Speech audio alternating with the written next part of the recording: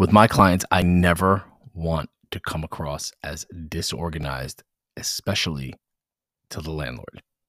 Now, I deal with a lot of emerging restaurant brands, and as you can imagine, a lot of them aren't put together as neatly and as organized as I would like.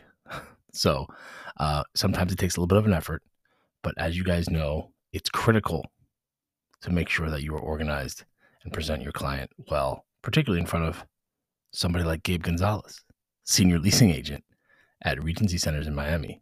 And that's what he talks about here. Check it out.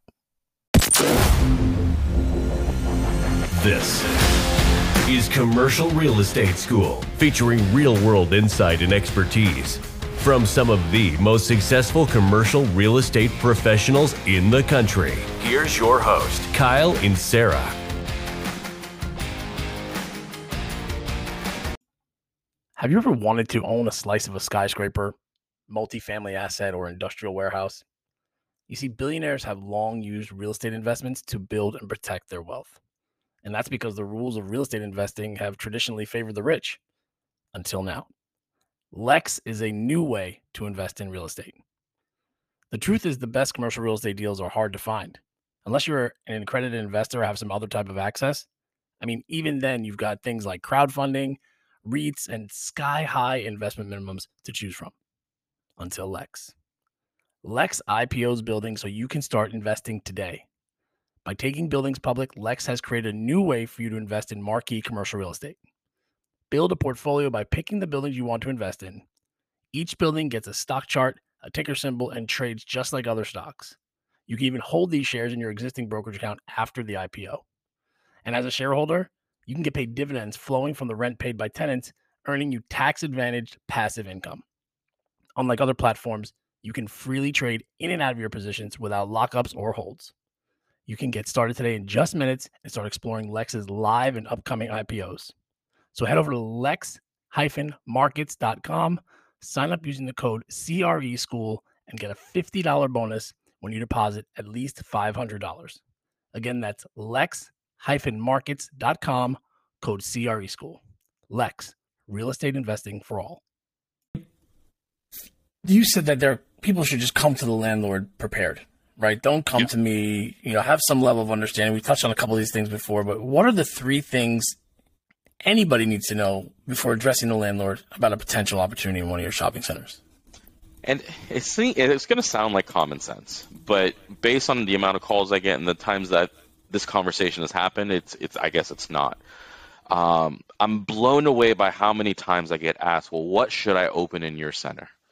I don't know. So number one, know what your business is and know what your business is. So if you're going to open up a restaurant, great. What type of restaurant? It's going to be Middle Eastern. Okay, great. Is it a breakfast place? Is it a lunch place? Is it a dinner? Take the time to funnel in on what it is that you are going to do. Know your business first and foremost before you pick up the phone call. I get a lot of calls from people who are just fishing. I'm thinking about opening up a supermarket, or I want to open up a cup manufacturing place, and I just want to know what the rent is. Yeah. Okay. I don't have time to walk you through a business. It's what are you looking to do for your business? That's number one. Know what your business is. Yeah. Number two, know your economics. What is your monthly rent? What can you afford? Have you talked to a GC just to get an idea of what it comes? If you're going to open up a T-shirt manufacturing business and print shirts. All right, well, how much does it cost to print shirts? What does the machine cost? Can I put it into a retail store? Do I need to be in an industrial place? Take the time to know what the economics of your business are and what you can do within the realm of those economics. If you want to open up a sports bar and you got to do a $5 million build out to get to your dream and you've got $10,000, those two things don't match up. Yeah. So what are your economics, and understand that. What do we do? Know your business, know your economics, and know the size of the space that you need.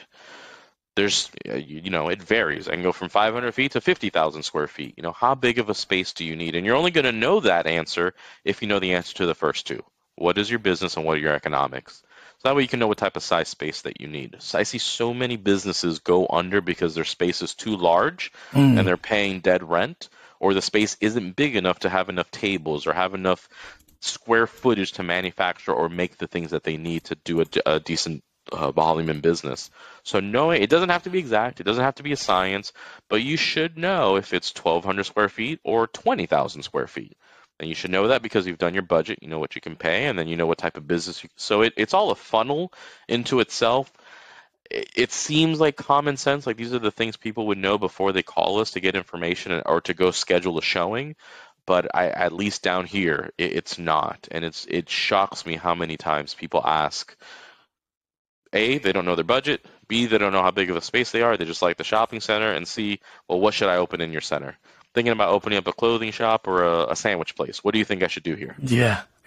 I know that again, in the beginning of my career, people be like, well, what does the landlord want? Because we're thinking about either doing pizza, but we actually have this other concept that we've never done it before. I'm like, okay, no. Let's not do that. Let's stick with what's going on. It makes me feel. Imagine if you're dating and you go up to a girl and you go, well, I mean, you okay, but I don't know if I want a redhead. I don't know if I want a blonde. I don't know if I want tall or short. I mean, it's just so off-putting to the other person. So as a landlord, when someone's calling you and the person doesn't even know what they want to do, that confidence factor is just really not up there that this is the right person for this one space. As a landlord, the only tangible asset that I have are my vacant spaces. It is it. So I want to make sure, like a dad protecting his daughter, that this person can take care of this space and actually knows what they're doing. Yeah. I think, are we partners now? You want me to guide the business? I'm giving you this. We're working on the space. What else do I got to do here? I mean 15%? What are we doing? Exactly. It's like we said earlier, it's probably an indication of what's to come. Yeah. Like, if you don't know what you want to do now, what makes me think, do you own another clothing store? Do you own a restaurant? Like, what do you do? Yeah, it's not a good sign. And I get that maybe they're doing research, but that to me is another red flag. If they're trying to do it on their own versus going out to brokers and saying, hey, who can help guide me on my first transaction? Then once I open my first one, I can go from there. But if they're not willing to even do the research side of it to figure it out and get to a broker and go through those steps as somebody who's kind of educated in the process, man, it's hard. It's really hard as a landlord to do those deals because you just don't know if they're going to make it. Thanks for listening to Commercial Real Estate School. I hope you guys enjoyed the episode, because if you did, I'm going to ask you to please leave us a rating, a review, and maybe subscribe, because you don't want to miss an episode. This is Commercial Real Estate School. You miss one class, you fall behind. You guys know how that is. You fall behind and you're playing catch up the rest of the year. Nobody wants to do that. So make sure you are subscribing to the show so you can stay on top of it. Knock this out first thing in the morning and you'll be ready to rock for the rest of the day. Get a little inspo in you.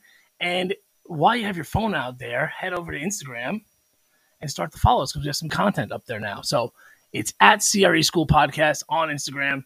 Classes in session every Monday through Friday, bright and early in the morning. Episodes are posted at 6 a.m. just so you guys can take advantage. Hope you guys enjoy, and thanks again so much for listening.